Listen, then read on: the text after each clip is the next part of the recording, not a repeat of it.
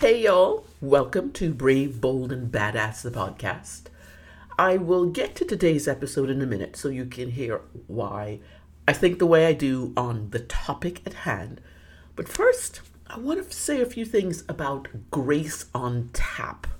That's one of the ways you can work with me because you just might not know that that's available to you.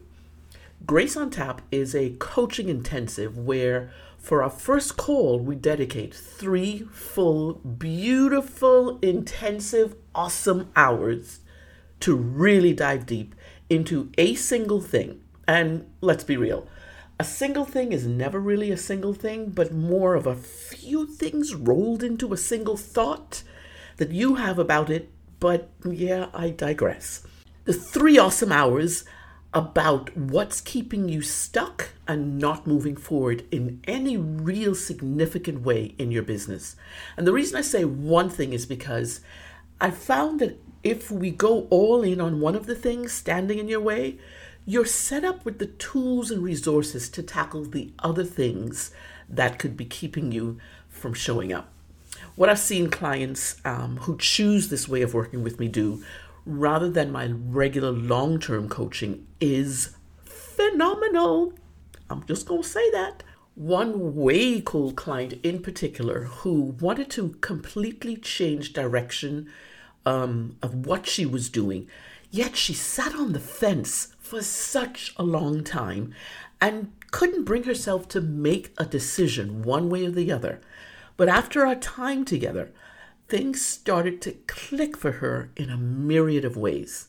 Now, she's killing it in this new for her way of working with her peeps. So one of the things we do on this call is talk about flow and your productivity. And we take some time to go into what that would look like, what it looks like now for you, and what it would look like as you need it to be so you can build your business bigger and better. So go book your Grace on Tap intensive, and let's you and me dance together for a bit. Okay, let's go on with this episode about the term limiting beliefs that I call crapola.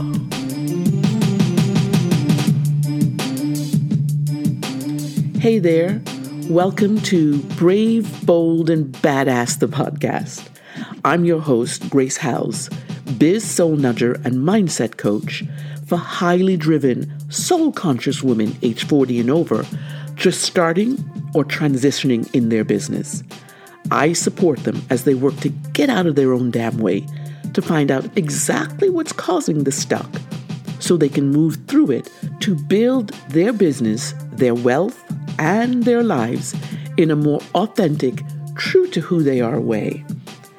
In this podcast, we'll dive deep into what it takes, the mindset, the energy, the capacity, and yes, the confidence to grow a successful and thriving business your way. My wish is that you will be inspired and motivated, but also that you're armed, informed, and enlightened by the words shared here to help you come back to yourself. This is Brave, Bold, and Badass, the podcast. Let's do this, shall we?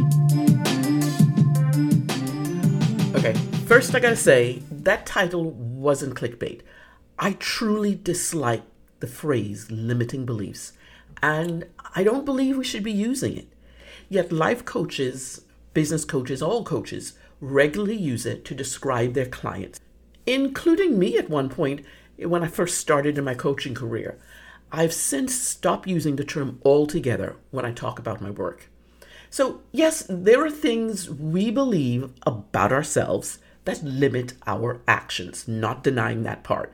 So the word makes sense, but there's something about it that gets my goat. Okay, let me explain with this example. To use the term limiting beliefs, to me, is akin to calling a child who is encountering problems and issues in their life a problem child. That's the description that someone would have for a child. That just sets the child up for believing that they themselves are the problem, when it's their actions and their responses that's what's at issue. The behaviors they exhibit can be changed for the better. So does that still make them a problem, quote unquote, child? Of course not. Because in the end, words carry a stigma that can stay with a person for a lifetime, always influencing their actions and thinking that they are a problem. Now, some might say to me, if you're listening right now, it's just semantics, Grace. Yes, and a part of me still wholeheartedly and emphatically disagrees, even though I know that just by speaking my truth on this term will not disappear from our lexicon.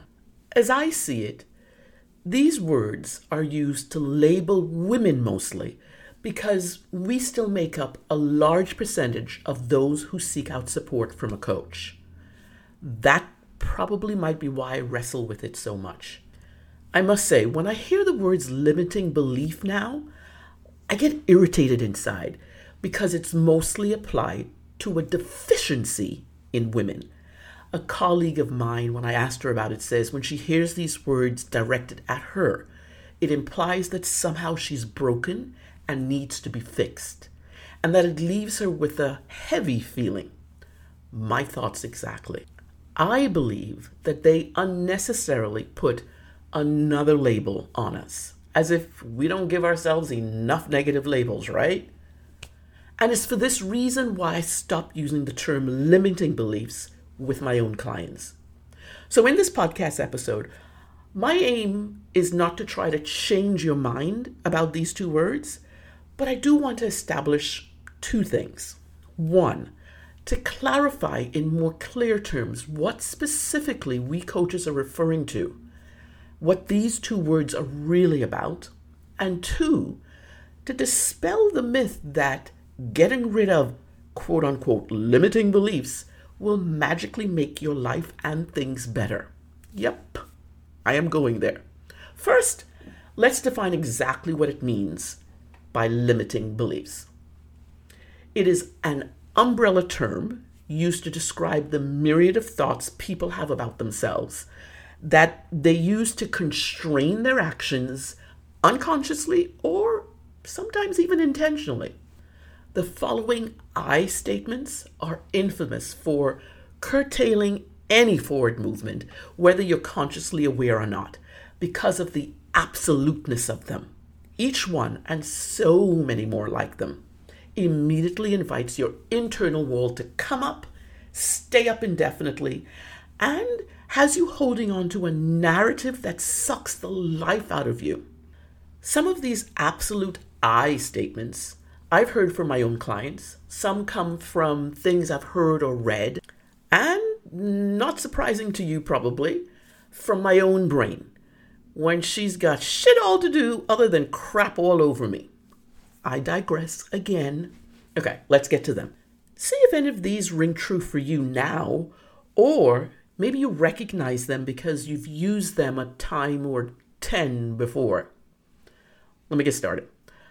I get too easily distracted to maintain focus. I never finish what I start. I will never have the time to do what I really want to do. I'm no good at blank. Fill in your thing that you think you're not good at. I have no discipline anyway, so I can't be consistent. I'm no good with money, never will be. I don't know how to craft a plan, launch a project, write effectively, or sell anything. Or these two doozies. I am not smart, skilled, clever, knowledgeable, ambitious, or like them enough to be successful. Of course, them being those you compare yourself to. And this last one. I just don't have what it takes to succeed. I'll just quietly raise my hand over here on that one. All of these judgmental thoughts we have can and do induce the following add-on to all of these statements. So why even start or do the thing anyway? Dun dun dun. Some of the solutions being given out as a way to banish limiting beliefs, as if it's a piece of clothing you can take off, are just not enough. I've heard stuff like, surround yourself with positive people. Recite positive affirmations to train your brain. Read more self-development books because these thoughts will go away after. Write down your gratefuls. And even this one that I call guru speak. Follow my 3-5-10 step process and you too will no longer engage in limiting beliefs. Trust me. Now, don't get me wrong. Each one of the above solutions can be added to your repertoire of good habits to engage in. But sadly, none of them in and of themselves helps you to reframe your mind. Any one of those I statements uttered actually does the opposite. It stops any action that would help you get out of the mental muck that keeps you stuck. And sometimes I feel as if saying that they are limiting beliefs gives us the excuse to not to try. Now, I know I'll probably get pushback on that one, and that's okay. Broad shoulders, you all. Words like these also go far in getting you to label yourself as less than, thereby giving you a framework for using any number of other negative descriptive words about yourself. Okay, one thing. Let me make it crystal clear. Absolutes like these is the killer of confidence and motivation. Absolute statements like these use words like always or none, every or only, and the dreaded never. Absolutes are strictly in the binary camp of right or wrong. Either I have it or I don't. Either it's possible or impossible. There's no middle ground, not even a gray area to negotiate in or to do a workaround, to create a workaround. Absolutes do not dwell in possibility. I want to say that one again. In fact, I really want to shout this one from a rooftop. Let me find one for a minute. Nope, none around. But I'll say it anyway. Absolutes do not dwell in possibility. Never have, never will. Speaking in absolutes removes thinking from the equation. And saying that you have limiting beliefs puts anyone straight in the camp of an absolute with no way to get out. This means that possibility is either a permanently closed, triple locked door or one that's not even recognized as being available to be opened. Now that's a visual. Here's how I describe them instead. They are negative beliefs based on internal thoughts that are perceived as truths. They don't limit you per se.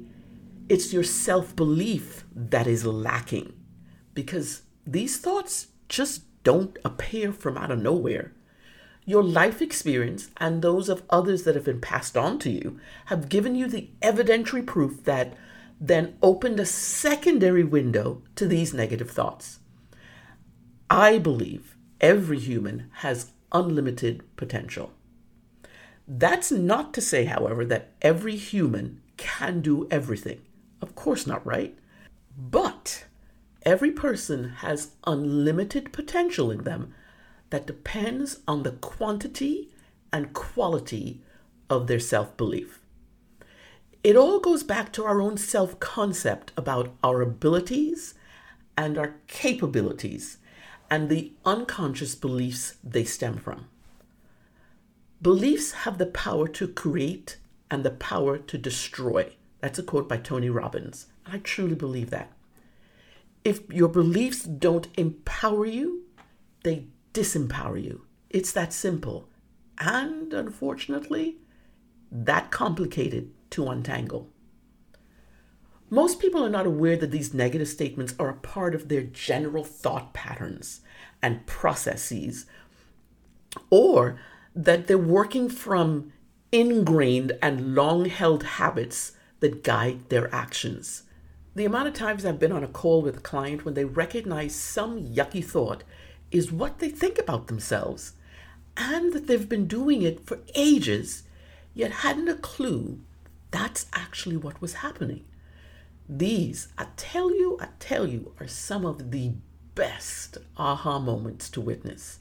Seeing them see themselves for the first time in this particular light, and because of the work we'd already done together, judgment doesn't automatically roll right in. Heaven, I tell you. For me, using the words limiting beliefs sets us, you, me, everybody up for failure the minute they are uttered to you and about you just by the mere use of the word limiting. Okay, let me quickly address the idea that getting rid of these limiting beliefs, quote unquote, will magically make everything better in your life. Because you'll know how to kick ass in business and success will be all but guaranteed because you no longer hold these limiting beliefs, right? One small thing with that, you are human, right? And humans have failings. We mess up all the time. And that's when we easily go back to errant thoughts and behaviors that we thought we'd actually gotten rid of. And then something happens that catches you off guard, and down the rabbit hole of blame, shame, and playing the you are not enough game you go. We don't get rid of these thoughts completely. We can instead learn about what's not true and implement tools to mitigate the effects of these untrue beliefs. But life comes at us hard sometimes, whether we're ready for these event happenings or not. It means that we will always experience and exhibit some kind of behavior and have all manner of feelings about things. You can do the inner work needed to change your thoughts, but thinking that these thoughts you hold about yourself will just disappear once you do this work is incorrect and sad, because it's an ongoing process of self-discovery through self-inquiry, a process and a journey that is so worth the effort. Not a one and done kind of thing, but a beautiful journey inwards, almost like a chrysalis cocooning to eventually turn into a free butterfly. Over time, with work, these thoughts will recede, but they don't fully disappear. They become a part of who we were. And that, to me, is priceless, because it's the most authentic nature of you emerging.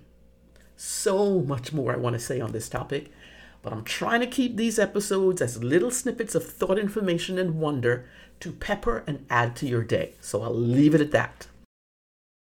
Quick heads up, there's a slight change in patterning coming up. I wanted to let you know that next week begins my first 6-part series for the podcast. Yeah, your girl is growing up. So stay tuned for that. Before I go, don't forget about Grace on Tap. I have space to schedule about 8 or 10 of these intensive this month. I need to check and make sure. And I would love for one of them to be yours. The link to book is in the show notes. Any questions you have before you commit to a Grace on Tap intensive, hit me up on the DMs on the gram. I'd be happy to answer them for you. Alrighty then, till next time, be brave, be bold, stay badass.